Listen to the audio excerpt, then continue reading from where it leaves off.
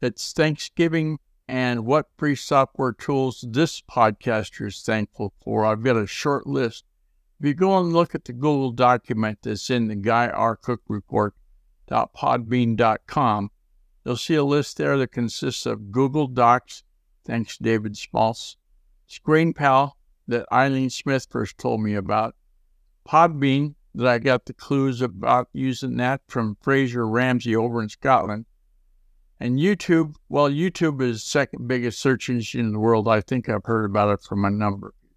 Hey, to contact me, use the secure contact form on GuyRcook.com. If you like this episode on YouTube, and give it a thumbs up on YouTube.com and click the bell to subscribe to future episodes. It's a wrap.